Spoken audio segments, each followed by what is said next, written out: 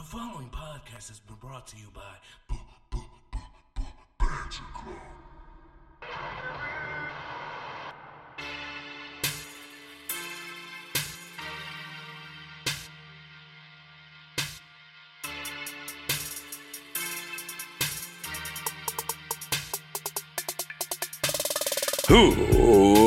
Ladies and gentlemen, boys and girls, children of all ages, Ramblemania Show proudly brings to you it is I, one half of the longest reigning tag team champions of the world, the Angel of Death 6XL. Joining me as always, that would be I, your other half of the longest reigning Ramblemania tag team champions of all the times, TJ the Great. TJ the Great. And I am your former 9-time Ramblemania heavyweight champion, Hazel the Eye Zombie. And of course, we are the Banter Club.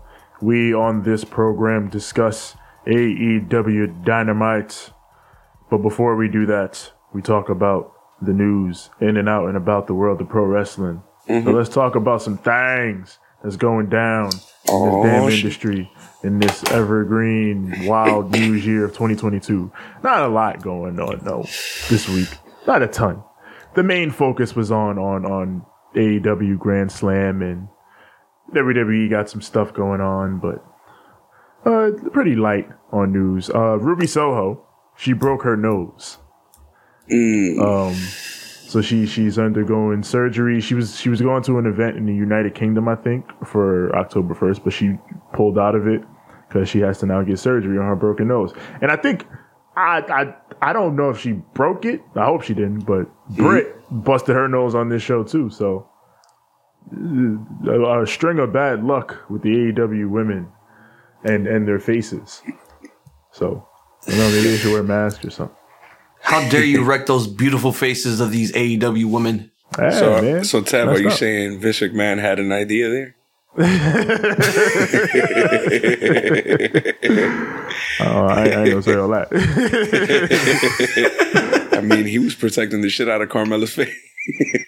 We can't ruin this beautiful face, bro. Don't make me do Vince. We can't do that right now, bro.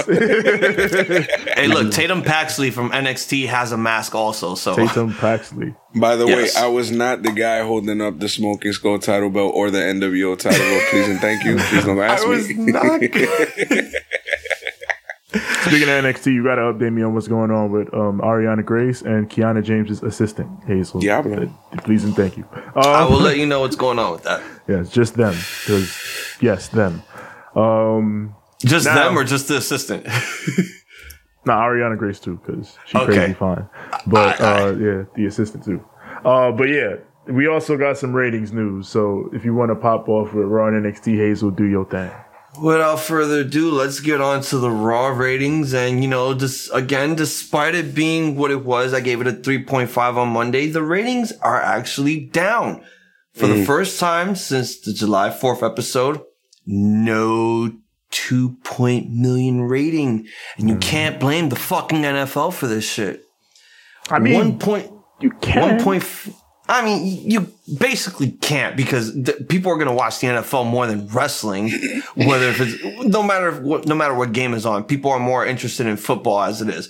1.59 million total viewers, the lowest since July 4th. The episode did a 0.45 rating in the 18 to 49 demographic.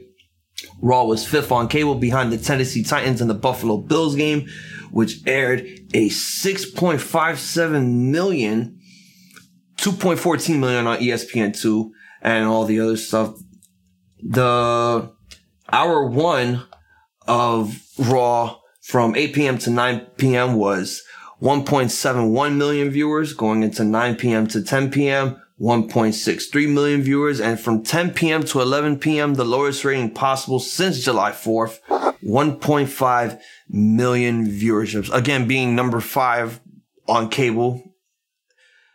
It's still a pretty good rating for them. As far as NXT goes, the ratings have been going up, and this one went up since NXT has been rebranded for like the millionth fucking time. With NXT Gold and Silver. NXT fucking 3.0. NXT Zio. NXT in space. Fuck, that's what it was. No, it was Turbo. No. Fucking the one with the cars. Fuck this shit. NXT Super Samurai, all right? That's crazy. No, what was the one that was mad hilarious? That it was an extra ass name? Super Mega Force or some shit like that. Oh, yeah. Mega Fuck? Force was the one with the Zulu Lander looking ass Red Ranger, right? Yeah, one of but those then was. they switched from regular Mega Force to Super Mega. Yeah, Super Mega Force. What kind of fucking... The Super Sentai version of that season is fire. Cause Yeah, because you get to transform into like all the Rangers from the past. and they're pirates. Yeah, they're too. pirates, yeah. Yeah, that's fucking crazy. I like that. So does that mean they've been committing piracy the whole time, dressing up as other Rangers? Yeah, because I think that's how they got the powers in the first place. They stole them shits. But then, they fucking the Power Ranger, the legendary, not Power Rangers, but Sentai warriors talk to them, and then they become good guys over the course of the show. Our top hilarious. story: Super Sentai Rangers, copycats. But yeah, 688,000 viewers on the USA Network. The episode, which was taped in advance, was down 5.5% from last week's anniversary edition of NXT 2.0. The 18 to 49 demographic finished 7th on cable with a .15 rating, the same rating as the show drew last week. It's the third week out of the last 4 that NXT has drawn a .15 in the 1849 demographic. But NXT saw a huge increase in the women's 18 to 49 demographic. They were up 57.1% of last week. That was an offset of 27.3. Hey, more women are getting into this shit. I guess since Sexy Boy is now the GM boy. Shawn Michaels. He did always do well with women. I was listening to Dave Meltzer and Brian Alvarez talk about this, and they were talking about how with football back, there could be a slight correlation between like the Tuesday and Wednesday wrestling shows, NXT and Dynamite, having a slight bump in ratings recently because less people are investing in 3 hours of wrestling on Monday, and then instead they're watching football or whatever. Yeah. So, come Tuesday, they're not, worn out from 3 hours of wrestling with Raw. And all right, I'll check out this, or, come Wednesday, I'll check out this. So it leads to a slight bump and a slight increase in ratings for those shows. So it also gives, it also gives SmackDown an increase in its ratings also because they don't do football on Fridays. And, TNA is going to have some competition also since they do football on Thursdays. So I don't know how their ratings are going to look. I mean, I think Impact's audience, since the channel is so small that they're on, I think the people that are going to watch Impact are going to watch Impact. Yeah. Regardless. Yeah. So it probably won't hurt them too much. Yeah, I was going to say another thing that's going to basically hit wrestling for a little bit. There's going to be a lot of baseball action going on too. Oh, and basketball starting too. It's almost October. October is time. Yeah, fall season is when there's a lot of big stuff premiering on TV, and that also plays into the wrestling ratings taking a slight little downturn. So now let's talk about Dynamite's rating. Grand Slam edition, it is slightly down. 1.039 million viewers, down 11% from last week, but still one of the highest viewerships of the year. 5th straight week that they've been above 1 million viewers, and number 1 on the cable charts in the 18 to 49 key demographic. I mean, there were a lot of other premieres on TV that night too. I think Masked Singer came on Wednesday and a bunch of other shit like that. So. You know what's funny? Japan's not going to get the Queen show till like next fucking month. That's crazy. They're going to be sitting there like, who's the AEW champion? Probably it doesn't make them too happy because they spent the last 3 weeks building to this show. But they were still number 1 on cable. So it's like, how much can it really hurt? if you're still number one on cable and you're still able to, top the cable charts and have a successful week with your show. Yeah. But it's also interesting adding that year over year. Like, I think this is down from last year's Grand Slam rating. So that, like I said before, one of the trends you look at is year over year. And, since this is lower than last year, it's just something to look at and keep in mind for the future. But nonetheless, funny still how number one on the cable. ratings was going down when the whole entire show was fucking title matches. Yeah. Huge moments. That's why I say, like, you would think it'd be a little up since, again, they spent the last 3 weeks building to the show. But I can actually blame it on the cynical fans, the ones who are upset. Blame it on the alcohol. No, on the cynical fans who are like really upset that they didn't get to go see, Omega or the Bucks or Punk or anything like that. So I'm pretty sure there was a few people who were like, but all these guys are gone and there's all this drama going on. So I'm pretty sure that also affects it as well. Yeah. And, the AEW can't do anything about that but to do what they've been doing and just trying to put on good shows. Mm-hmm. So, which they did. With that said, let us talk about this show. Oh, shit. Here we go. Here we go again.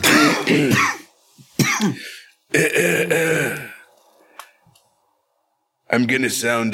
that's good. I'm going to just sit right here for a second so I don't have to... It goes a little something like this.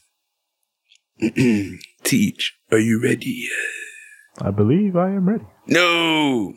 Hazel, are you ready? I am ready indeed. I said, are you ready? I am ready. I'm ready. Then, for the thousands in attendance, and the millions watching at home. That's you, watching and listening. And for the weirdos yesterday who we scissored,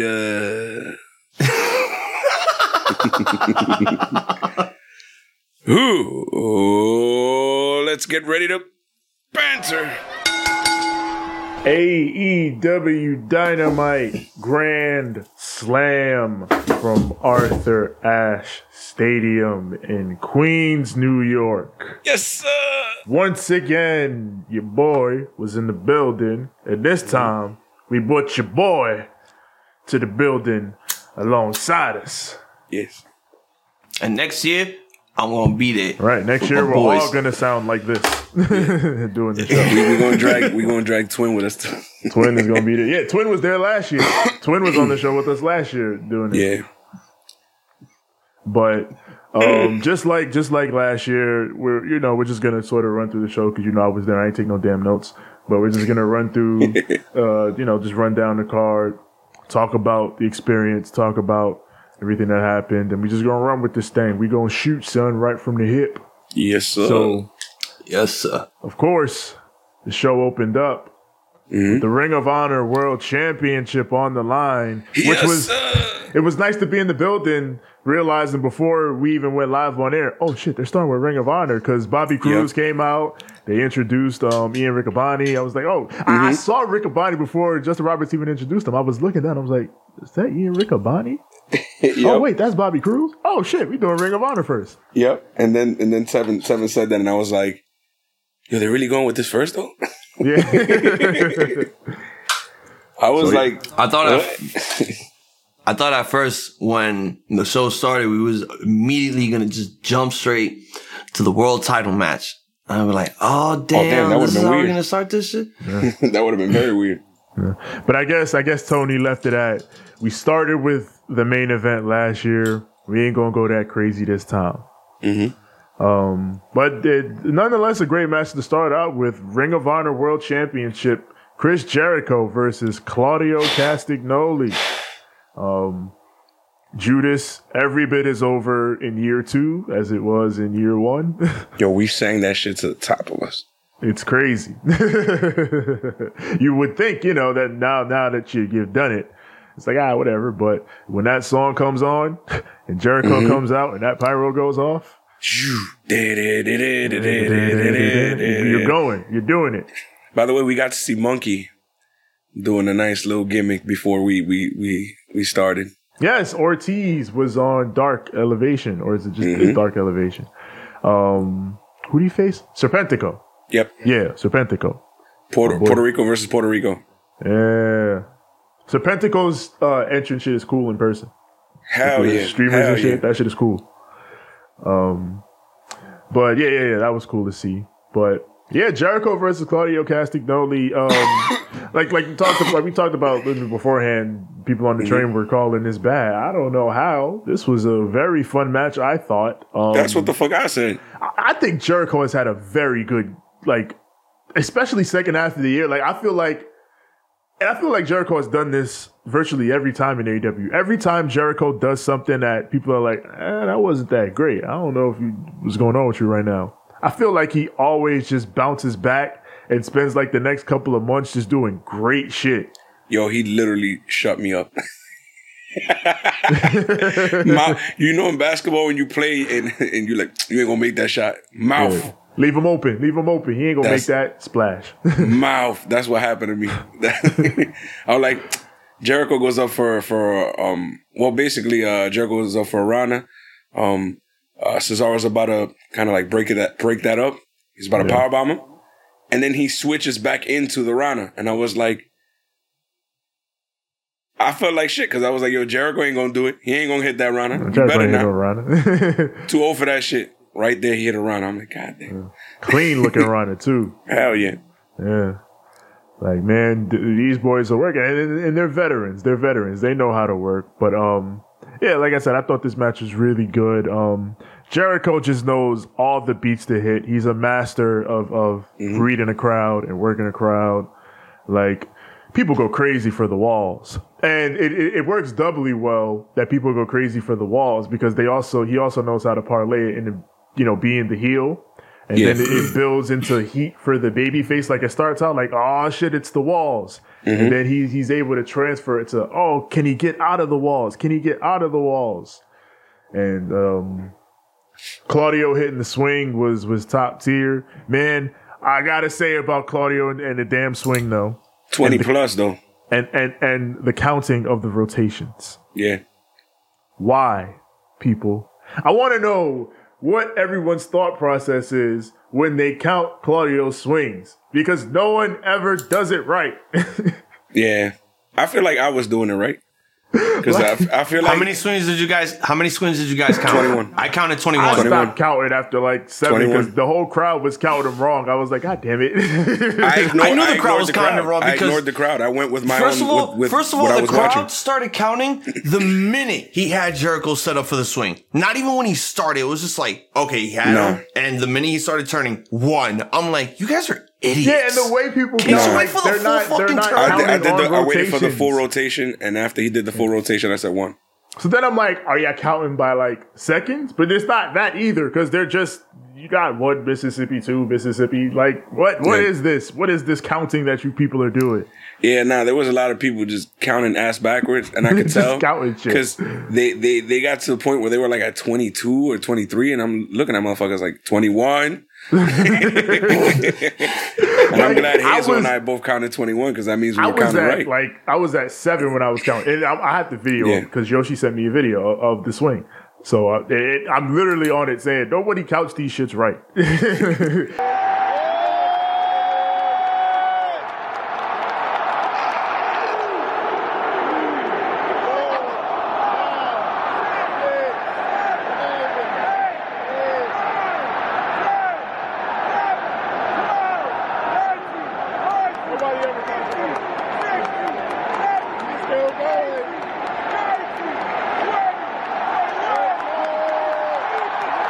It's just funny to me. It happens every time he does the swing. No matter, can't even blame it on a specific city or anything. Every crowd does it. Big finish of this thing. Jericho, he's going to get Floyd, of course, but Aubrey stops him. And then, AEW loves this finish where the heel gets the weapon, the ref catches them with the weapon, and then he takes it. So then while the referee is getting the weapon away, then the heel will do the low blow. AEW likes that finish a lot. They do that a lot. I actually kind of like that too, though.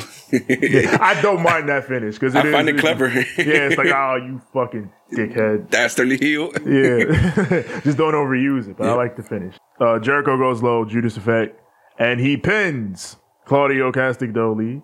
And your new Ring of Honor World Champion is Chris Jericho. El Ocho, Chris Jericho. His 8th world title. Out of shock, we were all kind of just cheering. Yeah, the crowd shock popped. Like, oh, shit, what? Which was fun. I did this. I reacted the same way because I'm sitting here, I'm watching this match. Like, this match was just great. Was amazing opener. Yeah. And I love when they do Ring of Honor matches. I don't recall Jericho, actually, shaking this man's hand before the match even began and shit. They shook at the beginning. And then Jericho slapped him. Okay. Yeah. Okay. No, I saw the slap. I just didn't see the handshake at first. So I really honestly believe, like, there was a story being told here, and the story was this. After the match was over, we see everyone from the Jazz go in and they celebrate with Jericho. But then behind them, walking very slowly, looking very disappointed in what he just saw, was Daniel Garcia. And he's looking at Jericho, and they're both looking at each other. And they high five. Notice, again, they only show like a little glimpse of him for a bit. They high five, and then they just basically gather around Jericho again. Nowhere, not even showing a glimpse of Daniel Garcia after that. They just crowd around Jericho celebrating. And you can see in the far camera angles that he's just back there, like chilling, holding his belt, like he's chilling, like, what am I doing here? Yeah, we were the way we saw it was basically he was like way up the ramp. Yeah. Compared to them. Like they were like towards the bottom near the ring, and he was like towards the stage, like right damn near on the stage. And he was kind of like looking menacingly. Honestly, I really enjoyed the match. And then I saw the comments. What the fuck is wrong with you people? Can't you guys just enjoy the fact that there's some wrestling going on that's actually good and it's worth your time watching? Why do you need to go on the fucking comments and be like, oh, Jericho won the fucking Ring of Honor title. I don't want to do this shit anymore. Sports entertainer fucking winning the Ring of... Bro, did you not... Like, now, here's the thing. We didn't get to hear this on the show. We didn't get to hear this live, but I watched the show over, so I actually got to hear it live. If you listen to the damn announcers, they were talking about it like it was the worst thing in the world, and that's the point. Stop fucking crying. It's a storyline. Fuck is wrong with you? It's a story. You know how Vince McMahon won the ECW title, and Joey Styles had to be like, this has got to be the darkest day in ECW. Like, that's a fucking I would compare story. It more to like Matt Cardona winning the GCW title, actually. Yeah, it's more like that. Well, where like, a sports entertainer is winning, this pure wrestling world title. And like even there's even a parallel to that with Daniel Garcia, because Daniel Garcia is basically playing the avatar of, disappointed audience member. Like, this is about pure wrestling and you fucking it up. Like, I want you to do it the right way. Yeah, the right you way, cheated. Yeah. We cut straight after we come from commercial. We go straight to the AEW World Tag Team match. Swerve in Our Glory versus The Acclaimed. And my God, I know I was not there, but I could hear it on the television. It just made me felt like I was there, because the pop that these men got the minute the fucking Acclaim theme Hold hit. on, let's talk about the let's just say the heat that Swerve has. Swerve walked out, bro. He walked out with Fab, bro. He walked out with Fab. That's a respectable New York motherfucker. If you're from New York, you show some love to Fab. But since he came out with Swerve, since he came out with Swerve, it was just boo, boo. It was heat. Yo, Swerve wants this shit too. Like, Swerve what was Fab like, was thinking, honestly? To me. Yeah. Fabulous was thinking, honestly, yo, this is better than when Vince tried to book me at WrestleMania 19 to battle rap John Cena. Bro, it was... and Jay-Z. It was great, bro. It was great. So... And then fucking Who Kids showed up. Wait. So So then fucking when Keith Lee comes out, then the crowd kind of turns back around. So then my boy good. Fab got cheered a little bit because damn, that shit was sad. It's so good how they Luger Stinged fucking Keith Lee and Swerve. Like they really pulled off a Lex Luger and Sting with them. Yep. Where Lex one's is a over here heel being and one's cheeky. a face. Yep. They worked that out. Over here That's being a cheeky ingenious. cunt. That's really, I really like that. Like, That shit was good. And then, so then with the Acclaim comes out Who Kid. And I find DJ Who Kid is hilarious. the whole time Max Caster is rapping, he's like, fucking. yeah. That's all you know how to do, B, when you just spit. Yeah, he's over here like, just son. being the hype man to to Max Caster, which is I found it hilarious. He was just being in control the whole time. Cause Fab just came out. He just walked out like, yeah, these my boys. Yeah. He just went and sat down. Yeah. Not Who Kid jumping around doing shit. Yeah, Who Kid was like, nah, I'm with this shit tonight. Let's go. They probably gave him some fucking liquor right before coming out. He was like, yeah, Hey, yo, this is demon what was so time. weird. They had these motherfuckers come out with these tag teams, and they're sitting right next to each other, son. Yeah. What the fuck? And Fly Guy was right next to them. Yup. Yeah. You can always see Fly God from a fucking mile away because he got some chain I'm so on and happy. some Yo, shit. didn't Kenneth Stone say he hated fucking West Side Gun? What? Yeah, he was like, sounds like a whole bunch of fake ass Ghostface killer. Yo, fuck Kofi. Fuck Kofi. I love you, That Kofi, shit but was fuck hilarious, you for that. bro. I was cracking up. The first time I ever heard West Side Gun, it did take me a couple listens to actually get into West Side Gun. Because, like, the shit he said is actually good. It's fire. Yeah. But his voice does throw you off. Mm-hmm. Especially with the shit he be talking about. Be talking about wrestling, but speaking like Ghostface is hilarious. He be talking about wrestling, mixing it in with, like, fucking drug dealing gang bars. And it's like, this nigga sounds like this beat. And I'm like, yo, what? It was always funny. I liked it. I mean, I always like West Side Gun whenever he spits, but Nah, but he's talented, though. I like it. yeah, He's good. it was funny. Nah, though. that man is a talented motherfucker. It's good. That yeah. man is fucking talented. It's just, I can understand how it could throw you off the first Yeah, listen. that shit was funny. But yeah, like it was like for me, I thought it was a whole cool little send up and show of love to like just hip hop culture in general. Like one team bring out a famous New York hip hop luminary, another team bring out another hip hop luminary from New York, and then you know they both Swerve's theme song is his song. The Acclaim song is Max Caster's song, and he raps to the ring and shit. Like I thought this was a whole like Fucking maybe unintentional, but I thought this was like for the hip hop head. This match is for you. Yep, man. They had this man. He called Keith Lee. He called Keith Lee a fucking 2-liter bottle of fucking He Pepsi. said a 2-liter bottle of Pepsi. Said Swerve is my glory hole. He was going. Yeah, they said they were spending too much time in Keith Lee's glory hole. Yeah. Crowd ate. The Acclaimed were the most over dudes on this show. Yep, we Hands were down, no yo. question. The fact that No question. random strangers just came up to me scissoring, yo. Yeah. We scissoring I everybody just who kept passed by. seeing dudes go down to every time y'all see a dude go down to a seat, he was wearing a Scissor Me Daddy ass shirt. Like, Yep. A whole bunch of guys came in, right? And they had like other wrestling shirts. And they had gone to the little shop that they set up outside. And they came in, all of them with fucking Scissor Me Daddy ass shirts. I was trying my hardest to get a Papi Culo chant started. That didn't work. Then I tried a Daddy Culo chant. That didn't work. So I just let we it go. tried. Yeah, we But I tried. Yeah.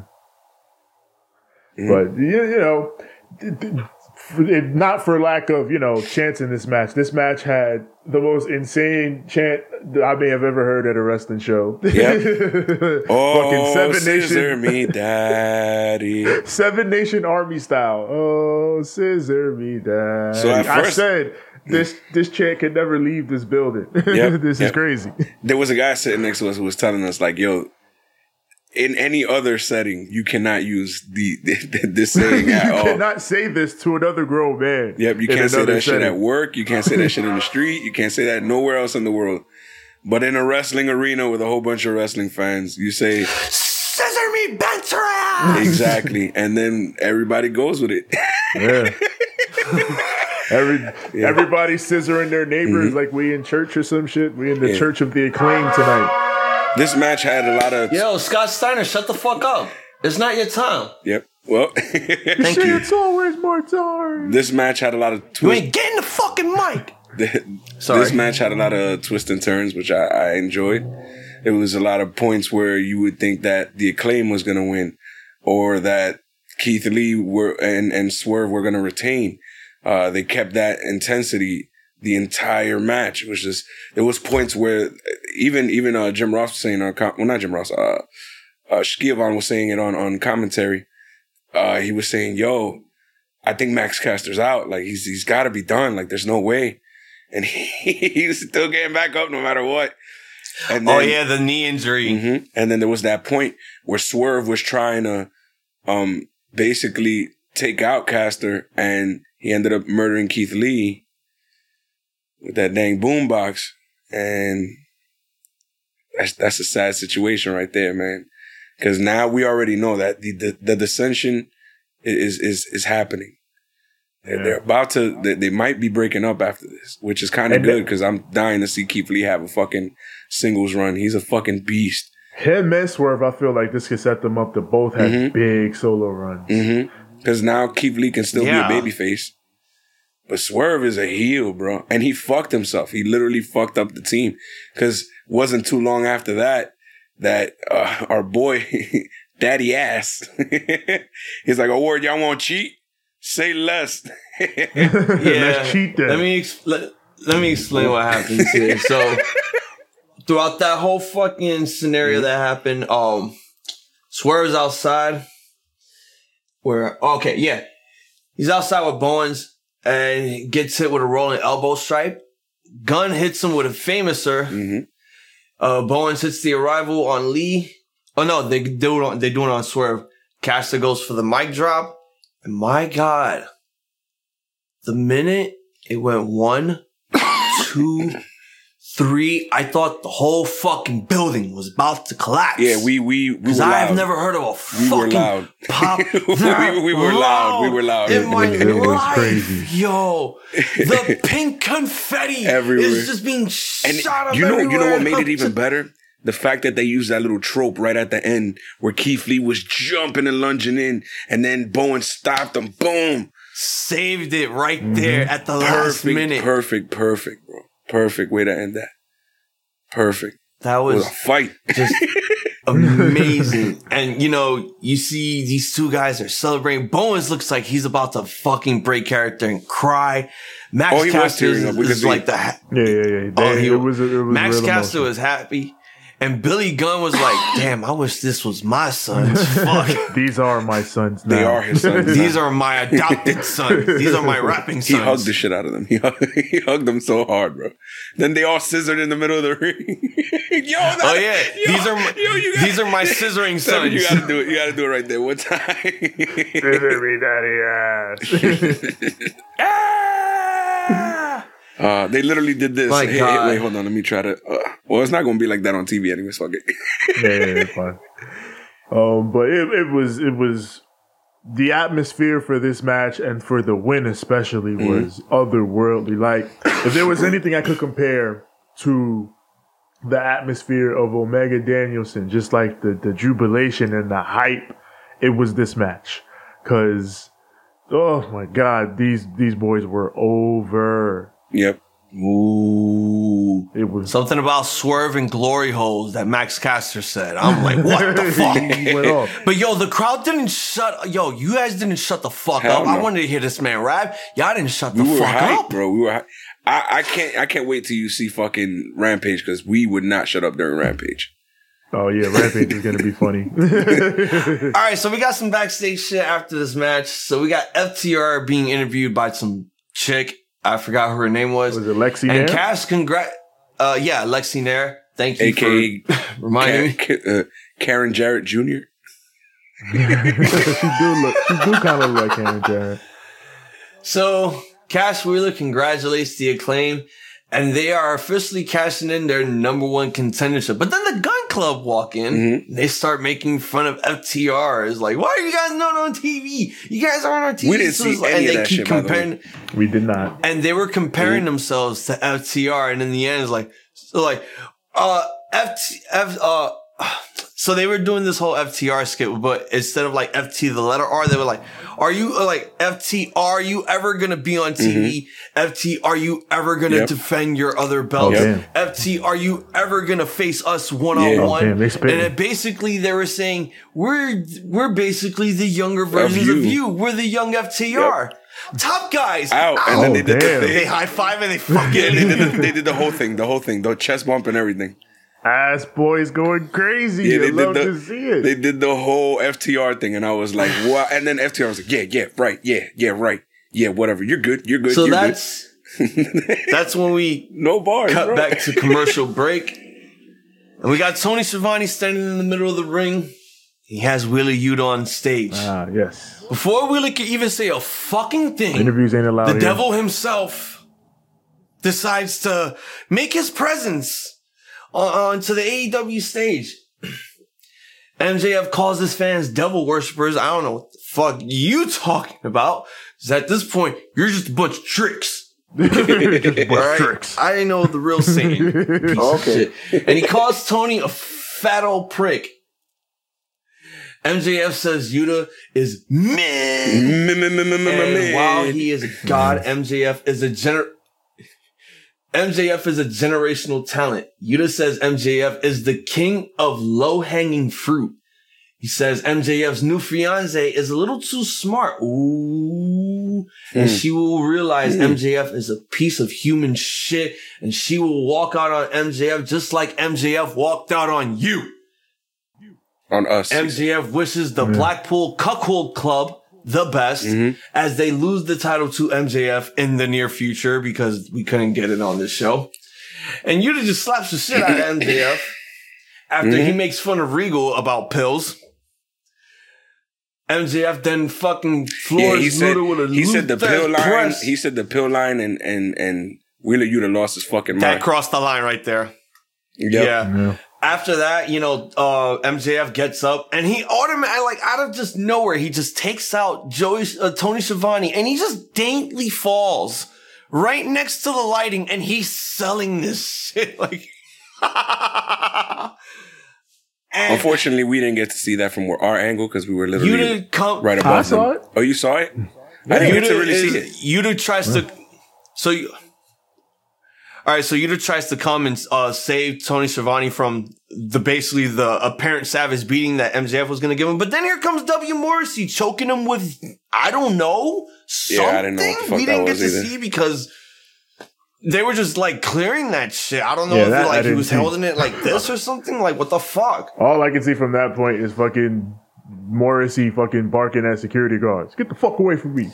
Yep. So yeah, after Morrissey does his part, chokes out Yuta, he picks him up like on his knees, and then MJF with the diamond ring that he still has that nobody even mentions for no apparent reason. We apparently get a backstage interview from earlier today from Tony Schiavone interviewing Jade Cargill. Jade with her typical line, Tony, cut the shit. Yeah, so she was like, I'm the baddest bitch here. I'm the host champion. And here come Diamante. Is like, so you the bad bitch, huh?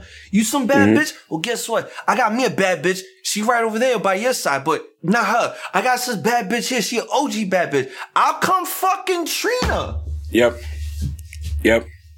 And I wish we saw this. Yeah, we didn't see this in the arena. So when they started recording Rampage, we end up seeing Trina, and we're like, Trina? Yeah. And she comes out with Diamante for the match. Yeah. But even then, like, I didn't notice because, we up there and they're not showing her on camera. So I'm like, all right, who that? So now you got CTJ. You wanted me to give you the backstage shit. I'm giving you the backstage shit. Now I have to play your role since your voice is there and you didn't write shit. You should have told me in advance to fucking write shit down. Well, could have took it over. It's fine. It's funny because, like, when you say the baddest bitch from the 305, yes, that is Trina. Yeah, that is. Like, but you're not from New York. You're not thinking hip hop. You're thinking wrestling. That in a wrestling reference. Like if you're cutting a wrestling promo, like I'm bringing in the baddest bitch from the 305. Like, okay, so she's gonna bring in somebody from Miami, I guess. Yeah. Not literally Trina. Legit Trina. The baddest bitch from the 305, but. Yeah, but I didn't think you really bet her. It's like, yo, that's not a wrestling. All right, fuck it. Like you technically right, but yeah. I just didn't think. I thought it was gonna be somebody who like maybe even Lisa something relocated or some shit. Yeah, something like that. Like she was gonna have a partner or something to help out, but it's Trina. So yeah, they got Trina. We go on to the All Atlantic Championship. Tupac, Orange Cassidy. Tupac. God, I love hearing Jane. Especially in hell person. Yeah, that song was fire to hear. That shit slaps. Whew. It's a Pac Orange Cassidy match. I'm glad I got to see one in person. These are always fucking fun. I love how fucking no matter what, Pac is always just fed the fuck up with this man. Like whenever Orange starts his bullshit, Pac is just like he'll stand there with his hands on his hips like, you fucking wanker, I'm sick of your shit. The lazy kick spot where Pat came back and just fucking shotgun drop kicked him in the chest. Orange rolling away, not once, not twice, but 3 times was hilarious. This shit was a good time. And then I felt like they were just doing the old playbook from their last encounter. Yeah, I felt like they were just playing off a lot of the spots that they had in their last couple matches. And then they had it with it kind of feels like they're setting up a thing where like Orange Cassidy is like not necessarily his weakness, but he throws Pac off in a way that other people just don't seem to throw him off. And like this time he had to cheat to beat him. And he got heat for it too. Crowd was booing at the end. They were icy toward the bastard. But yeah, I had fun with this damn thing. Yeah, it was funny. It's Orange Cassidy. It's never not funny when it's Orange Cassidy. It's Orange Cassidy. He's always good he's gonna make you laugh, and then like you're gonna go like 10 minutes and you're gonna be like, this is actually a really good fucking match. This is going hard. He's always good for that. And then you got the bastard. And the bastard goes along with all the bullshit. Yo, that DDT, man. That folded those DDT cells were insane. Dude, he was just spiking his own fucking head. Yeah. Like, bro, there was this one point where like he just spiked his head and then just attempted a bridge. I'm like, what the fuck? Folded into a bridge. I was like, bro, what? They mentioned that on commentary too. They were talking about how like they've seen people take all sorts of bumps, but they've never seen anybody fold like that. It's just crazy. That was like you're not supposed to fold like that, son. Shit. Yeah, I'm still wondering how the hell do you do that bump safely? That's crazy. Yeah, so basically Cassidy hits Stun Dog Millionaire Suicide Dive, diving DDT, kip up, tornado DDT. Pac kicks out of 2 and catches Cassidy and hits him overhead throw. Cassidy with a roll up 2 count. Cassidy hits the Orange Punk's cover. Pac gets the ropes at 2. And, basically it ended off, he beats Cassidy with the ringing bell hammer behind the ref. His back goes for the cover. He still retains there. I really enjoyed this match. Like when I watched their first match, before everything went to shit and there was no fucking fans. Nah. Their first match was pretty fucking fun. And I said to myself, Orange Cassidy is going to be a huge star in this company. Just let him do what he needs to do. He'll be fine. He knows how to connect with that crowd, and that crowd knows how to connect with someone like Cassidy. Pac is another one. Like, he could bring big impact moves, all the Lucha Libre stuff into the mix. And I really enjoyed their first encounter that they had in Revolution, which I think it was. Yeah, it was Revolution. 2020, yeah. Yes. It was around that time. I enjoyed that match. And when I reviewed it, I'm like, yeah, this match was probably my match of the night. Indeed, I think I gave it a fucking go. And you know, when I told you TJ earlier, they were pulling off pages from their old match at Revolution here, and I'm like, oh shit, they did that in 2020. You're doing this again? Cool. We haven't seen it in a while, so it's good to relive this shit. And I like that. It's good to have a little nostalgia for certain purposes like this. And for once, it's now starting to make the All-Atlantic Championship not feel lost in the shuffle now. It's now the belt could go somewhere. It could lead to something. It's being defended in America now. It was already being defended. It's just now being defended in America. He defended it on Dynamite. Yes, he's now defending it on Yeah, because he's been defending that shit all around the world. In every indie possible. Yeah, I understand that was the purpose because they wanted to start that angle with Kip Sabian. That's why he was in Europe with Pac when he was defending the title there. I get that. But it was also the same time like, this is America. Our president was once black and our Lambo was once blue. You should be defending the title here too. All right? Hey, I am Get the fuck up out of here with this bullshit about you defending this in the UK. Shout out to Kip Sabian. Shout out to Penelope Ford. Well, all right, let's get on the bus and let's head on down to jail because the next match is the 4-way for the AEW Interim Women's Championship. So yeah, I simped heavy for Toni Storm. I simped. This is the match of the fastest and Serena Deeb. Oh god, the professor. Oh god, you put some respect on a professor. I mean, she also says that she has a very nice posterior, so I'm going to leave that alone. Mrs. Robinson be out here wilding. Wilding. Yo, I took a great video of her entrance. That was dope. I had fun with. I mean, this whole match was fucking insane because everybody was just fighting everybody. It was nuts. It was this weird spot though that it was like it was two people upside down trying to pin each other. And then Serena Deeb kind of came over and kind of like climbed on top. And I was like, yo, Serena Deeb, you out of pocket. Hey,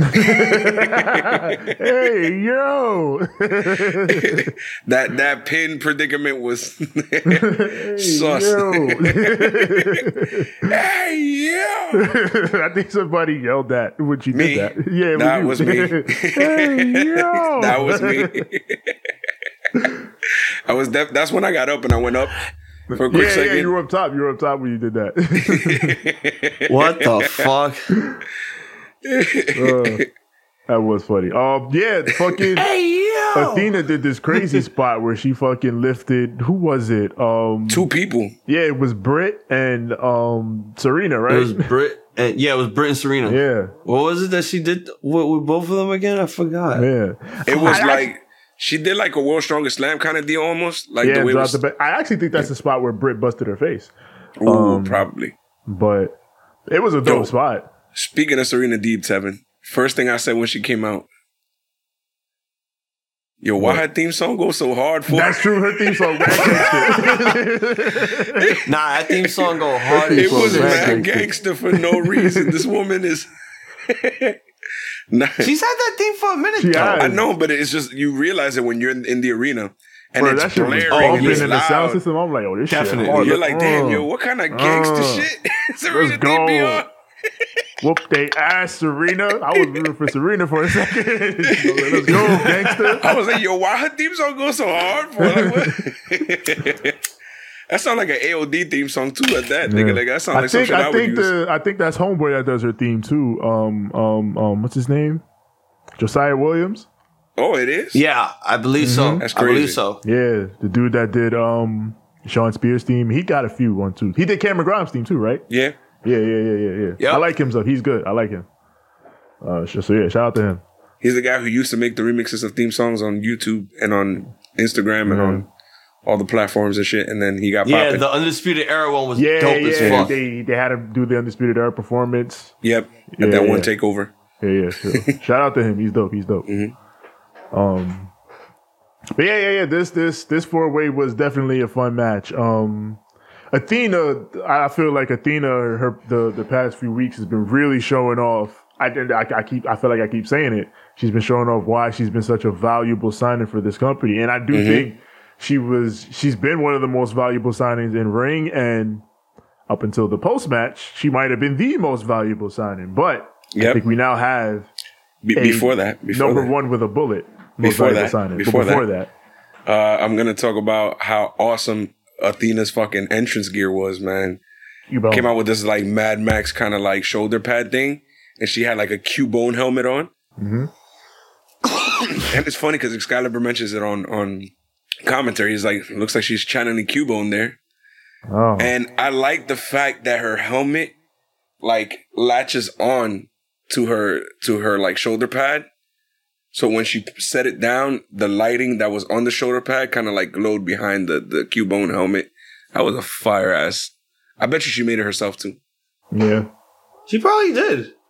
Yeah, Athena's attires are dope. But yeah. Are we going to talk about the elephant in the room now? Yes. We're going to talk about this. Before you say anything, I got to say the line. Tevin? Yes. Well, let's get to it. God. All right, just talk about the heels attack, and they're beating down the baby faces. Then Jamie Hayter runs down. We pop for Jamie Hayter. We love us. Yeah, Jamie Hayter. Hazel loves Jamie Hayter. She stares down Britt Baker, thinking that that they're gonna probably betray each other, but then nope, they go after Toni Storm. I was so sad. I was like, damn it, Jamie, no. I was like, Jamie, you could have finally been free. I would have popped big if Jamie would have did it right then and there. But they take out Storm. They're both standing in the ring, and then they hug each other. Right after that, can I say it? Is it time? Can I say it? Oh, it's time. It's time. Paige here.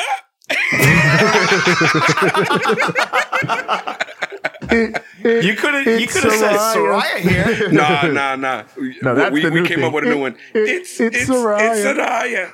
Just in case I can't even fucking. Just in case you never know. I can't do it. My throat is all fucked up. Just know in the same vein as it's Sarani. Saraya Knight is now all elite, making her official AEW debut in Queens. No physical assaults. The heels, they roll out. And, Saraya just keeps yelling, yeah, this is my house. This is my fucking house. This is my house. That was their thing.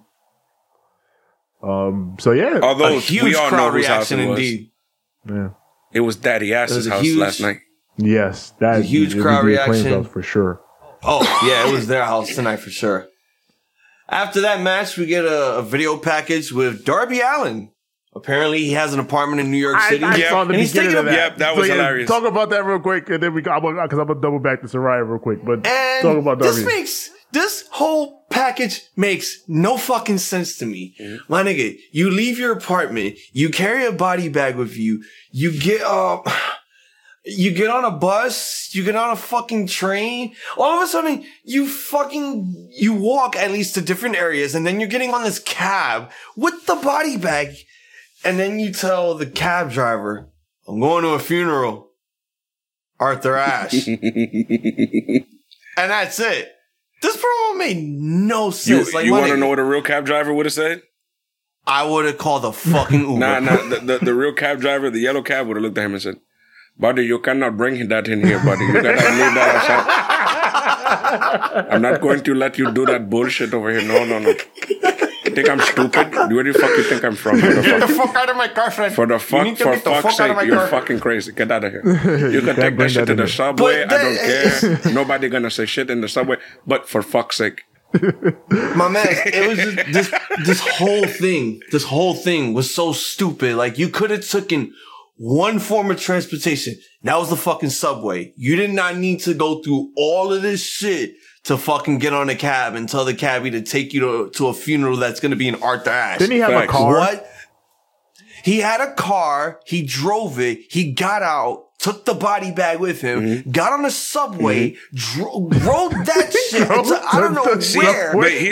This is how true it is on the subway. Nobody gonna question you if you have a body bag. Oh yeah, nobody. Yeah. My nigga, if you see something, say something. Nobody gonna say shit. People mind their business. Nobody gonna say shit. Mind your fucking business and just look down the whole time. So yeah.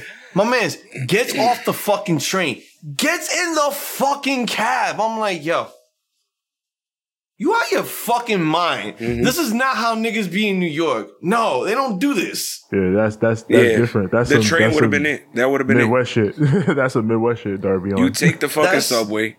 You feel me? You take the 7. You go straight to Arthur Ashe. You walk the little boardwalk and you drag his ass in there. That's it.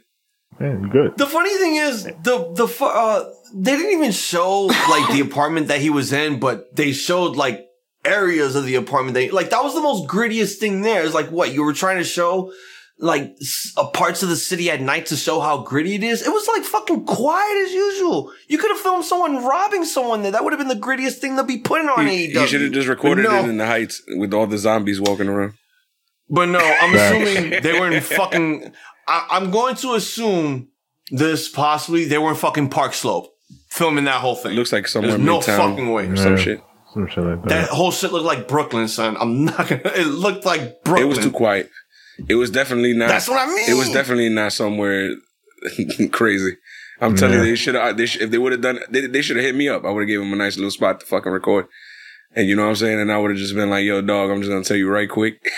There's going to be like 200 crackheads outside. Just be careful. Yeah, just mind the crackheads. Tevin, you got to double back to that Saraya You got to double back to Saraya because I feel like she's important to talk about. Mm-hmm. Yeah, hell yeah. Okay, all right, fine. And because I said, you know, Athena is one of the more important signs that AEW has made recently. But I think the most valuable name, in terms of name value, the biggest signing on the female side that AEW has ever had is Saraya. Yep. I don't think there's any question. Former fucking, you know, women's champion in WWE, one of the more important figures of their whole women's revolution stuff. Her takeover matches were really what got them started toward, you know, taking women's wrestling seriously there in WWE. Yep. They made a fucking movie about her. Yep. With actually quite a famous movie star now, Florence Pugh. She played her. Yep. AKA what's her name now? Hawkeye. Hawkeye's nemesis. Yeah. She's is she Yelena. A Black Widow? What is she? Yelena. Yeah, Yelena. But I'm saying, like, what is she? She a Black Widow? I forgot what the fuck they're gonna do with her now because she's supposed to be in Thunderbolts, I think. Yeah. But. Oh, okay. Yeah. She was originally one of Yeah, she was Paige. Yeah. Now she's in the MCU. Yeah. But yeah, Paige Saraya is a big get for AEW. I don't know what the situation is with her and her health neck and her health and everything. Because like you said, Hazel, there was no physicality here. Yeah. But I think even if she's gonna be, because I feel like as a manager, she wasn't bad. She was good. Yeah. But here's the thing, though. She's even said, like, on her Twitch and all that stuff, like, doctor said that she was cleared to compete. The problem was WWE was not going to take the liability of clearing her so that she can get back in. Hey, a cat. That's crazy. Why would she do this?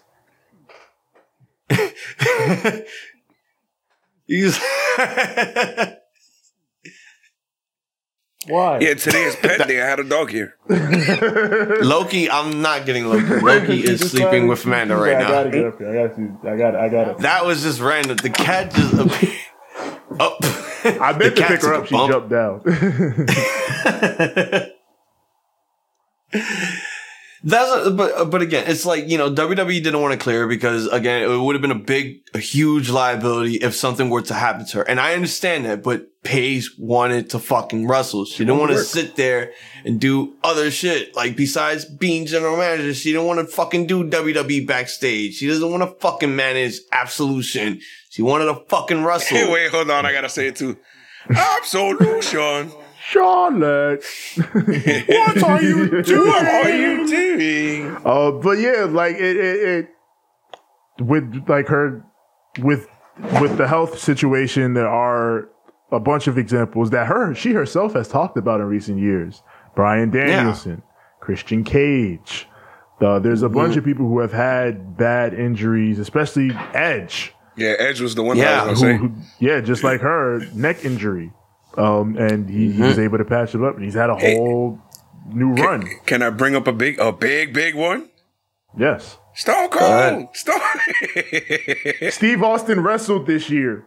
Yeah, I mean, what's stopping Paige from saying, I'm ready to get back into the ring and compete? And Tony Khan just approves that shit. And it's not like, because I've seen people like, oh, is AEW just gonna, AEW, they're gonna work with doctors and shit just like WWE. They're not just gonna fucking throw a person out there if they don't feel that they're in fit condition to do it. Paige is gonna be checked out by doctors, and if they feel, yes, she can do it, then they'll do it.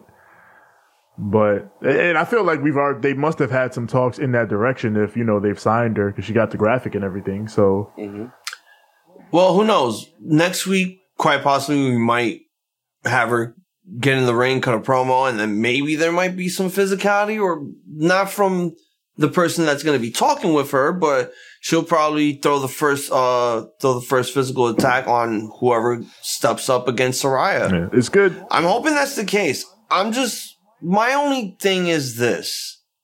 I'm hoping that, this is not, going to be the same thing over again where she makes a return, all of a sudden she gets injured again, and then that's it. She has to hang it up again because now AEW is afraid that she might be a liability and she could become injury prone as well.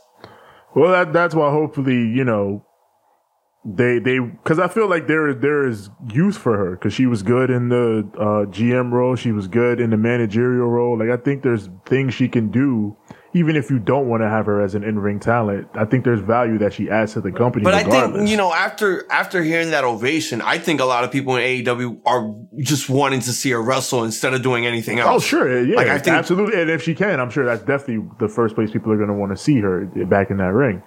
So. We're going to see. We're going to see what's going to happen. It looks like there's been enough talk. Yes. It's time for the main event. For the vacant AEW World Championship Grand Slam Finals. Jon Moxley of the Blackpool Combat Club versus Bryan Danielson of the Blackpool Combat Club. Versus Gang. Gang versus Six. Yep. And you know what's crazy? We even picked the opposite guy. So Tevin picked D-Bry, obviously, and I obviously picked Mox. Who did I... Oh, damn, I forgot who I picked. No, fuck. I went with Danielson. I went with Danielson. I went with my heart on this. Cause me too. Danielson's my guy. But I said going in, there's no bad choice in this match. Yeah. Like, you put it on Danielson, that's good. You put it on Mox, that's good. Like, although there was people complaining already. Well, they go and complain, but hey, for me, we all win regardless of the match result here. Why is Mox getting another shot at the title? Why is Mox getting another shot at the title? Oh my god. Because he's John fucking Moxley. That's why I deal with it. But yeah, the only thing I would have been mad at, the only ending I would have been mad at was MJF cashing in the chip. I didn't want that. And it didn't happen. So I was Speaking of MJF. Yes. I don't think we really needed to see that much of him, guys. Oh, we didn't notice that. This is the main event for the world title. What the fuck? Why did we have to... I counted this shit. We had to watch MJF many various cuts. Even when it was in the hard cam, you could still see him. So I still count that. I counted at least 12. Many times that we had to look at MJF throughout the entire match. I'm like, I didn't need that. And I don't think anyone else that was watching. Yeah, you're pointing at it. You're literally pointing at TJ. You're pointing up at the fucking company. You're pointing at the network for this. I don't think we really needed all those goddamn camera cuts. I don't think it was the network that directed him.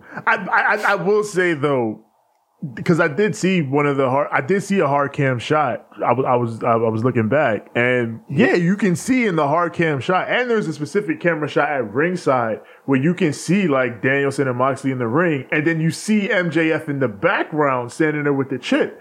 And I'm thinking like, well, if you want to drive home the point that MJF is there, you already can with just with the hard cam shot because he's there. Like, and I feel like it's weird that AEW did this so much because it's like AEW usually is pretty decent at employing the storytelling idiom of show, don't tell. Mm-hmm. Yeah. Meaning, and they focus on the crowd too when they need to. They don't just go onto them like every fucking 30 seconds. Yeah, like, all right. You show them once or show them in the background. Oh, hey, MJF is there. They typically trust you, the viewer, to be like, oh, MJF is watching. And then you stick to that and they ain't got to show him 50 times. But in this match, they elected to show him 50 times. And that's crazy to me. I don't know why they did that. It was nauseating. I was like, I'm really trying to enjoy this match. And every now and then, like, I'm trying to see a good move take place. They fucking go right back into Max. So I'm like, yes, I get it. The man is there holding on to his chip. I get it. Cool. But do we really need all these fucking cuts just showing him? I understand that he's basically like, the main character in this whole fucking angle that they're going to be going for in the near future. The minute he cashes in that shit. Cause at this point, he's just a spectator. Mm-hmm. But we did not need the camera cuts of him spectating a goddamn match. Yeah, it did seem excessive to do that, especially when there were, like I just talked about, other ways around it, and especially because this is a fucking great match, man. These two went out and these two were trading chops at one point. Mm-hmm. I swear to God, Danielson fired off a chop that sounded like a gunshot. I was like, Jesus Christ, what the fuck? It was like that shit was loud. It kind of sounded, you see, like when somebody's popping bubble gum on their teeth. Like if you take a mic to that, that's what it sounded like. Yeah, I just pop. I was like, oh. And like obviously the ring is mic'd and shit, so the impact, the bumps and everything, the impact you can hear around the arena. But like this was just, you ain't need no mic for that. The mic just made it sound crazy. Nobody knows that. Only we do. Nobody knows the secret. Sounded like a huge pop. Did I give bro. away It was the just like secret? They mic the ring in wrestling. All right, everyone knows the stunt granny shit. But no one knows the mic under the ring. They actually mic the ring in boxing too. But that's how I know it's fake. Just a bunch of tricks. So, what did I tell you, Jimmy? It's all a bunch of tricks. But yeah, these two went out and beat the shit out of each other, man. Wilding for the respect. Yeah, I be using the shit out of my lines. That top prize. I had to do it. I love the shit out of this match. Yo, man, it was beating the shit out of each other. Stop stealing my fucking gift. It felt like a fight. Then it's like, what the fuck am I going to say? You feel me? This was a slobber knocker. My God. It's like, what you going to leave for me? You feel me? But I mean, in a lot of ways, it was a 6 type of match. Like two dudes just going at it. They went out there and fucking fought. Yeah. I think I said it at the end too, right? Yeah. When the match ended, I was like, that was a fucking fight. That was a fight. And it was even the way Mox won, where he just locked in the choke and yoked him out and just held it until Danielson passed out because he's like, I can't out wrestle him. I'm not going to knock him out. I gotta sleep him. It's the only way. I gotta choke him out. The fact that it was Mox getting the fucking sleeper on, that was like, wow, Mox is out here fucking choking niggas out. Ain't that right, Action Bronson?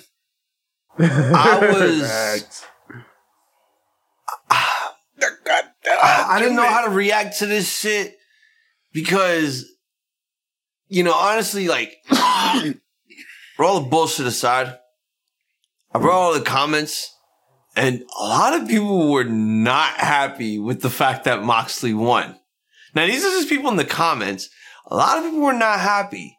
But everyone was saying, like, oh, this was a great match. It was a great match. So, like, why are you not happy that Moxley's champion? Vocal minority, I would say, of AEW fans are upset that they keep giving a shot to Mox. And I keep explaining to motherfuckers, pay attention to the fucking storyline. Why do you want them to force a title belt on Danielson when it doesn't go with the story? You feel me? They're telling a story. Just fucking let them tell the story. It seems to be that Mox keeps getting that belt back. You feel me? The original story was for Punk to have a quick little run. But I feel like regardless, because of him having an injury, they were going to end up rewriting to this situation anyways. So I love the fact that Mox is the type of wrestler where, you know, even if he gets a little cold or you kind of, you know, drop him a little bit, he just always grabs the mic and picks you right back up. And that's something that people need to see. Then they need to chill. Like, he's one of those guys that he's a very, very helping hand. Of course, Bryan Danielson could do shit like that. You feel me? But it makes more sense in the story that they're trying to build here with Jon Moxley. Just let it rock, see where it goes, and enjoy wrestling. I don't understand why people keep trying to force storylines to happen. You feel me? It's frustrating. Yeah. It's frustrating. It was so weird watching this match. Mm-hmm. It was so weird watching this match also because I'm like, these niggas are really hitting each other. But they're not bleeding. Like, what the fuck? What's going on here? Yeah, camera way out of focus. Sorry. I was like, Hazel, what happened? It got a bit violent there. And I'm like, these guys are really hitting each other. How are they not busted open from all these shots that they're doing? They're like, hard. I believe they call that strong style. Yes. It was made popular in Japan. Also, in the UK, they have British strong style. Yes. You don't know about that. I think about it in two ways. Like, for one, like, I went for Danielson and I talked myself into thinking, Danielson should do it. But the whole time, in my heart of hearts, I knew the choice for the storyline and everything is Mox. Yep. Because, like, for one, if you look at everything since All Out, look at what happened with, you know, you lose Punk and the Bucks and Kenny. You're going through all this public turmoil that is now made public within the company. And who's the guy that goes out on TV when he's supposed to be on vacation, cuts a monster promo, and sets himself up as the heart and soul of the whole fucking promotion? It was Jon Moxley. He said it. He said, I am the heart and soul of AEW. Yep. So, of course, you put the title on that guy. Yep. Because if you have a guy on the other end of the aisle in MJF that is talking about how he wants to stick it to AEW and how he wants to take the title and take it to WWE in 2024, do you not see the money and fucking heart and soul of AEW versus the devil who is trying to ruin AEW from within? The man with more salt in his body than the Dead Sea. Yeah, like the story makes sense. Like, and then you can make something work with MJF and Danielson if you so chose. Of course you could, but they've already set up Moxley as the guy for this with him and MJF having the promo the night after All Out and everything like that. So Mox was the clear choice here, and again, in and out of kayfabe, it feels like Jon Moxley really is the backbone and the heart and soul of AEW. Yes. Like, we go to a pandemic. Every time somebody drops the ball, who picks it up? Jon Moxley. And then he fucking runs with it and scores a touchdown every single time. Like, how do you not look at this guy and be like, well, bottom of the ninth, 2 strikes. I need a hit. I know you can give me a hit. You always give me a hit. Go do your thing. And what does Mox do? He gives you a hit. You can't deny that. So, I mean, if you're mad that Mox is fantastic at his job, I'm sorry, but he is. I'm just gonna say it like this for my New Yorkers. This man is the Mariano Rivera of AEW. Absolutely. End of the night, who goes out there and fucking, well, back in the day, but back in the day, we used to go out there and finish that shit. Who was the main event? Who the fuck did we play Enter Sandman for? We used to say, when you played the New York Yankees in the Bronx, you had 8 innings to win, not 9. Because in that 9th inning, had 8. It's a wrap. In that 9th inning, don't even fucking think about it. It's over. Don't even think about it. You're done. I'm Mariano Rivera. I look at this match, honestly, as just, it was without a doubt, this match was just a straight up fucking fight. Mm-hmm. The violence was turned up a bit. Everything was stiff, hard hitting.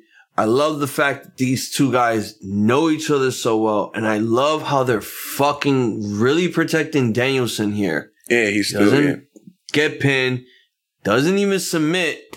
He just passes out from fucking chokehold.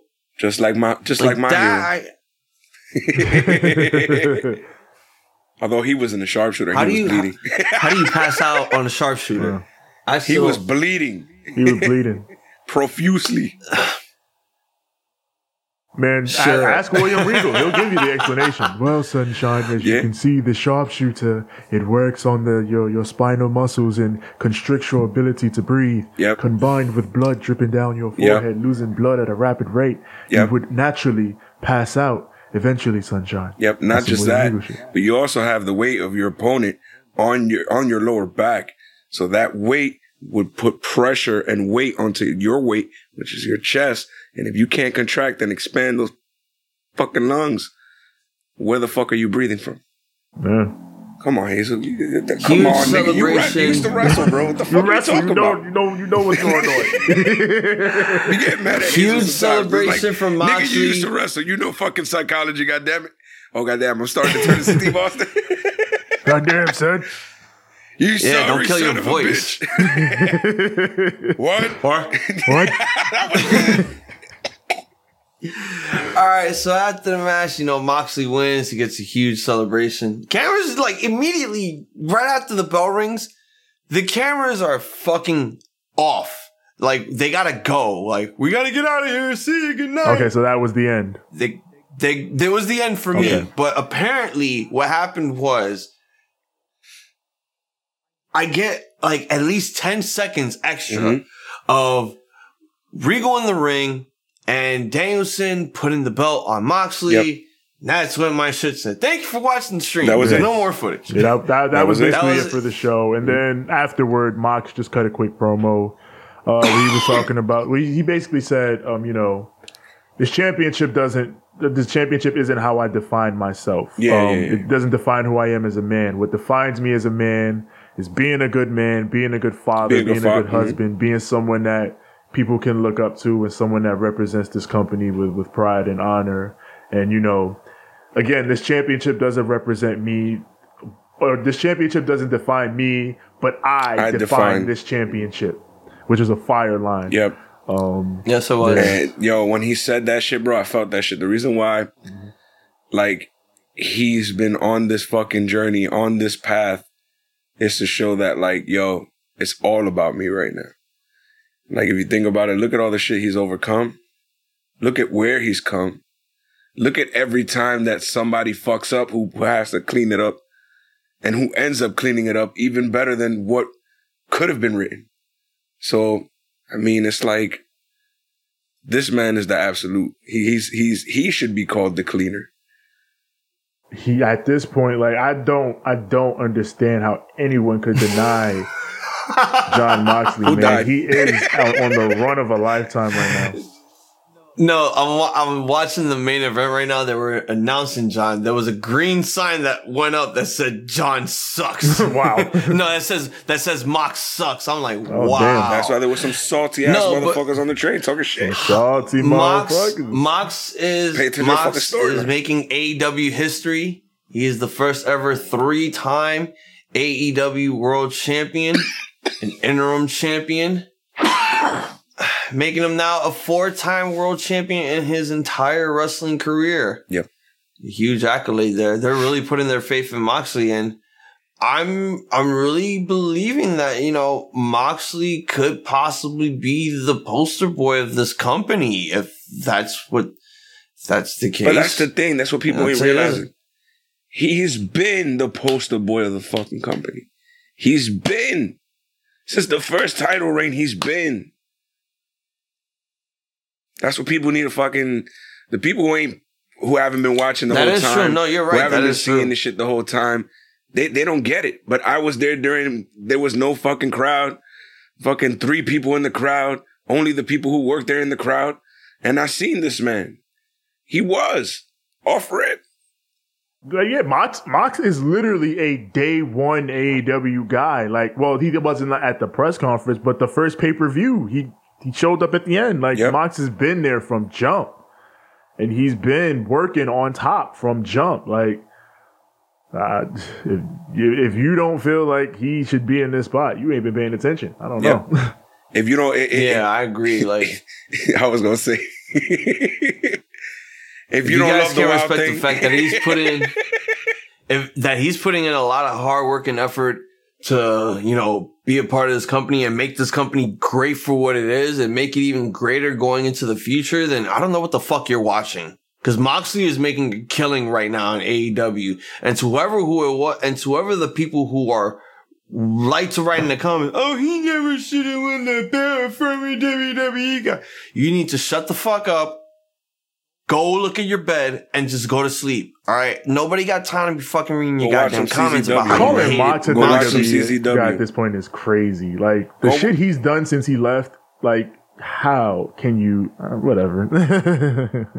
And when I get, Like, Dean Ambrose feels done.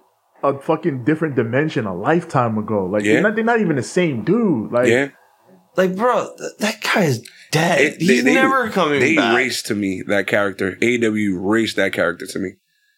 Like, and and because I liked Dean Ambrose, but like, yeah, yo, Mox? Forget Mox it. is different. different. It's different. Like when I see Mox, I see fucking CZW Mox. Feel me? It takes me right back to that. It's like I skip all those WWE years and I go back to there. You feel me? Like I see him wrestling a guy who would end up being a weirdo ass referee.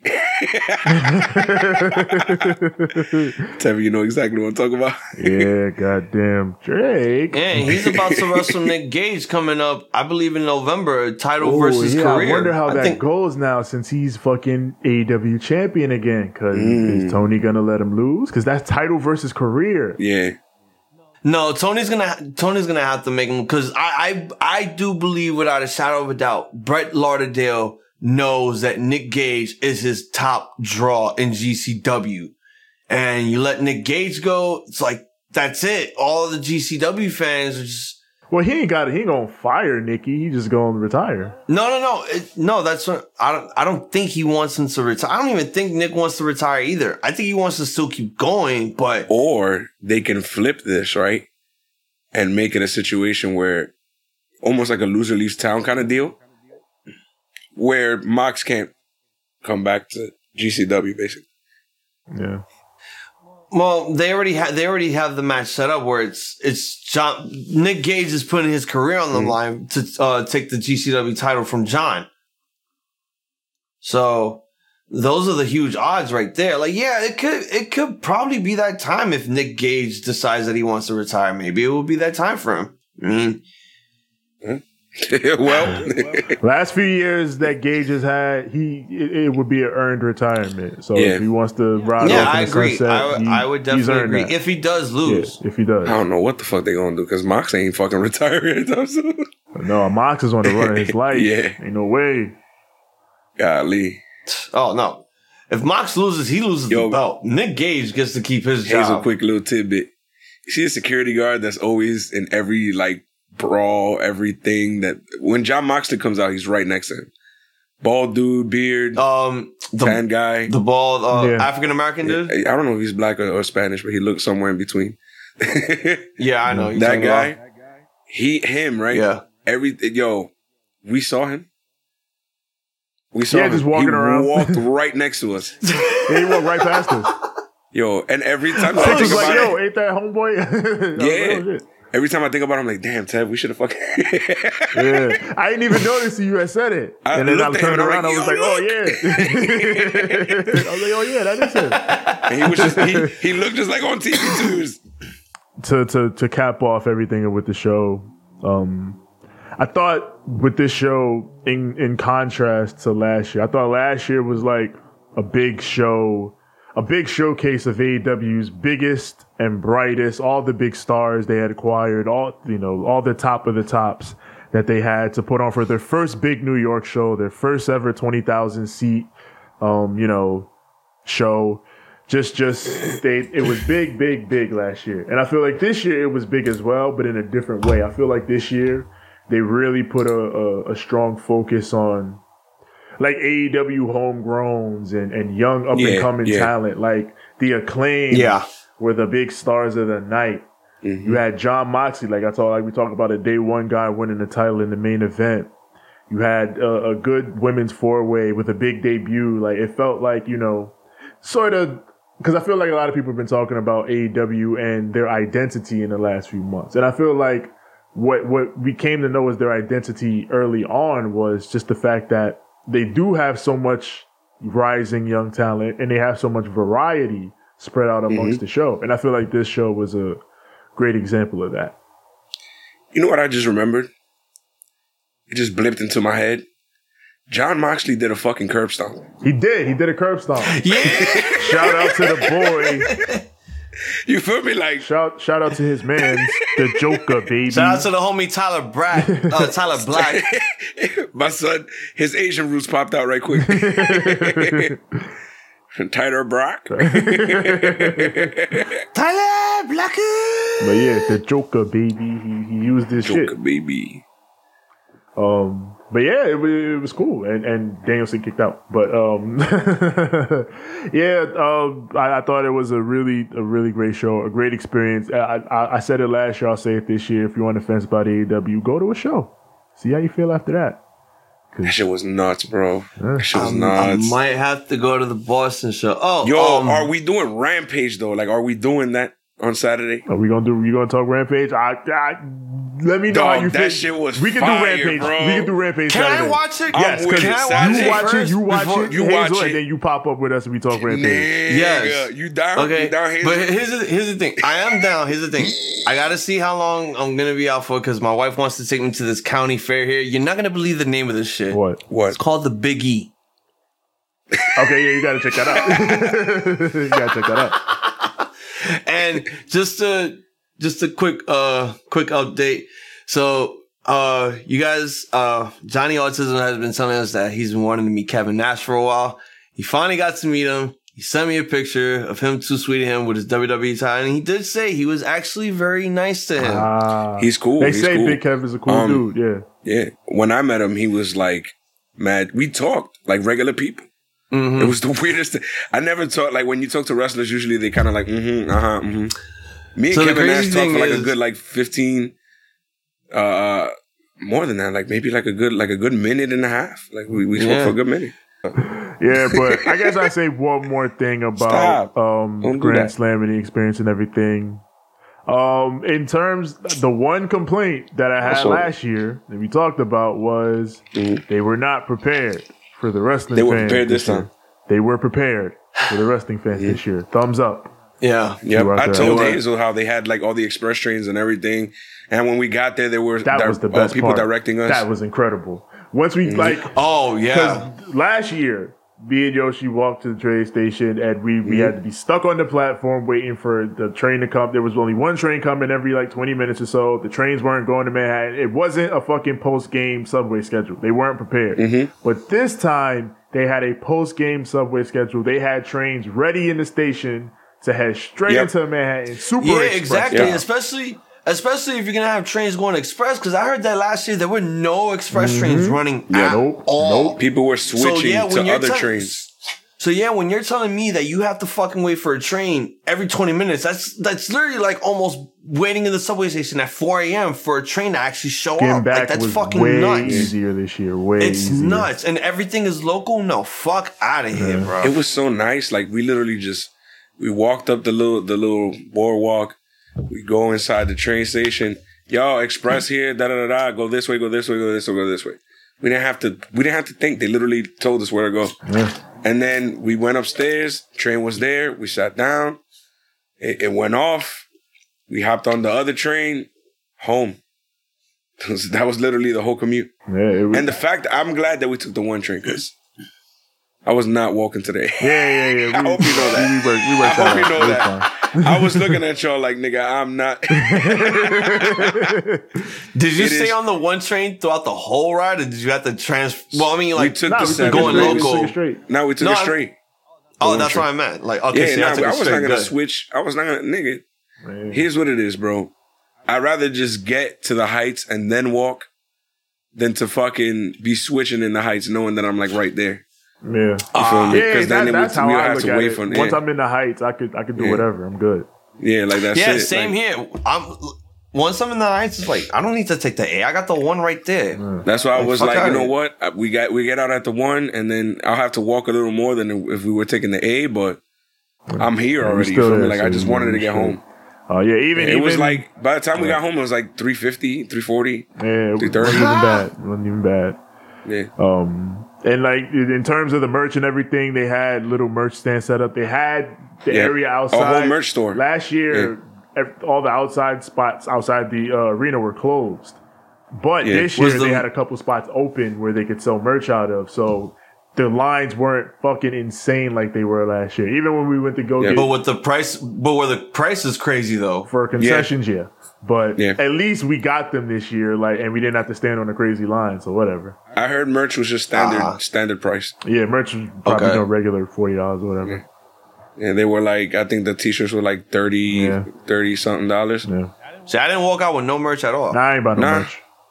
I was thinking, we were all thinking about like buying something, but like it was kind of like pointless, and we were just already having fun. And it's also like, why buy something when the biggest experience that you have right now is watching the show live? It's Exactly. Like, That's what there's the really main no thing need is. to get like extra Yeah, shit. we and it wanna wasn't watch like the show. it wasn't like when they went that there was like a whole bunch of like new merch coming out. They had one shirt, and it was the new Acclaim shirt that says, "Oh, Scissor Me Daddy" or something. Yeah, that was the one I was telling you about. That's That it. they were only. That's the limited one that they only have for New York. That's the only shirt that was like different, and it was like, I don't really need that. So get it I now don't want before it's niggas gone. looking at me with a fucking pink Scissor Me Daddy Yeah, shirt. like I ain't never wearing that outside of here. So it's like, Yeah, it's like I'm not gonna wear it to anything that's not wrestling like I related. fucked with the Acclaim, but I ain't gonna wear that. Yeah, nah, I'm not walking If around. I see a nigga outside with that shirt, I'm just gonna be like, Bro, I live in New York, bro. sus. And you're a tip. Bro, we That's live all in I'm New gonna York. say. bro. We It's not- had this discussion. Like you can't do this outside of a wrestling environment. So Yeah. but yeah, that was Dynamite Grand Slam. A great time. I love that this is their New York tradition. Arthur Ashe is such a cool, unique venue to me. The atmosphere Beautiful. is fantastic. Beautiful. It's great for wrestling. I think Tony got a winner with these Grand Slam shows and doing them every year. So Yep. I'll be there. Yep. I'll be there next Yo, year that too. ceiling looks incredible when it's daytime Yeah. and the light is coming in and everything is kind of glowing. Oh, that looks gorgeous. It's like being outdoors but being indoors at the same time. Yeah. And I bet you if it wasn't going to rain, they would have fucking cracked that bitch open a little bit. Yeah, one day, see if you can, Yeah. 1 year, see if the weather cooperates, see if you can get an open roof. Yep. But it was like you said, man, it's a comfortable spot. The only thing I could say is, I mean, you can't do it anymore because the stadium's built, but I would put maybe 4 more inches so that my dick ain't on nobody's head. Yeah. We did a little bit of renovation. It was so fucked up because homie in front was the nicest motherfucker in the world. The entire time he's talking to me and shit, I'm having a good time, I'm laughing. And like he would look up to talk to me, and I'm like, man, this man's face is up in my crotch. I feel so bad. Yeah. I was literally like, and then my ankles, like today, they're fried because I basically had to like put them out like this in order to, because it was either I'm spread like that, and then I'm not on anybody physically, or my knees are actually on your fucking head, which is I'd rather I'd rather just lean forward a little bit and not be in the nigga's crotch Yeah. than have Nah, fucking I get knees you. in my head no matter what. Like that's horrible. So I I get you just kind of like 100%. thought, I was thinking for the person in front of me, Yeah. Eventually I went all the way up top and I got bored. I just kept walking around too. It's just cause like, not bored, what do you call it? Like uncomfortable, like the seating situation after a while. It's like, fuck, man, like, let me just move. That's why you was telling me, like, everyone was basically getting up throughout most of the show. Everybody, I feel like everybody in our section got up. Yeah. At least once. Gentlemen, let's bring it home. All right, Tej. Yes. It's been enough talk. Let them know where to find us. Indeed. You already know where to find us. Find us on Instagram at Ramblemania Show and at Banter Club Podcast. Find us on Twitter at Ramblemania. Facebook.com/Ramblemania Show. Also find our group there, Ramblemania Show's Banter Club, where we and the other wrestlers, podcasters, and everybody we associate with, plus all that goings on and all that's going down. As far as audio goes, wherever audio is found, that's Apple Podcasts, Google Podcasts, Spotify, Stitcher, Anchor, TuneIn, Overcast. Everywhere your podcasts are found, search Ramblemania Show or Banter Club. As far as visuals, we are on Spotify Video. We are on YouTube, search Ramblemania Show or Banter Club. And when you get here, like the videos, click subscribe, and click the bell so that when a new content drops, we'll go straight to you. Twitch.tv/Ramblemania Show as well. As far as me personally, find me on Instagram at TJ the Great 1. That's TJ the GR, the number 8, the number 1. And find me on Twitter at TJ the Great. That's TJ the GR, the number 8. It's as simple as that. TJ. Oh, fuck. Yeah. TJ Hold on. the Great. Thank you. Let me get into it. TJ the Great. TJ the Great. TJ That the took Great. a lot of fucking strength, bro. Yeah. I told you. We ain't got to do it. You didn't have to do it, nigga. I'm the only one here with a normal voice. Yeah, Hazel Rock. You can find me on Instagram at the number 6, the letter X, letter L. That is at 6XL. You can find me on Twitter at SIIXX. Ain't I great? That is at SIIXX. You're all ready. And you can find me on Instagram at iZombies. IZOMBIIESZ.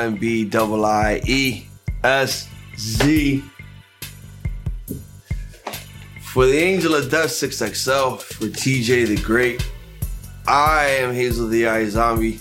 This has been our Grand Slam recap. We would like to wish all of you BC aliens and our Rebel Maniacs a point and goodies. You're too fucking sweet. And a good fight. And a good night. Blagger, Tuesday. Come Tuesday.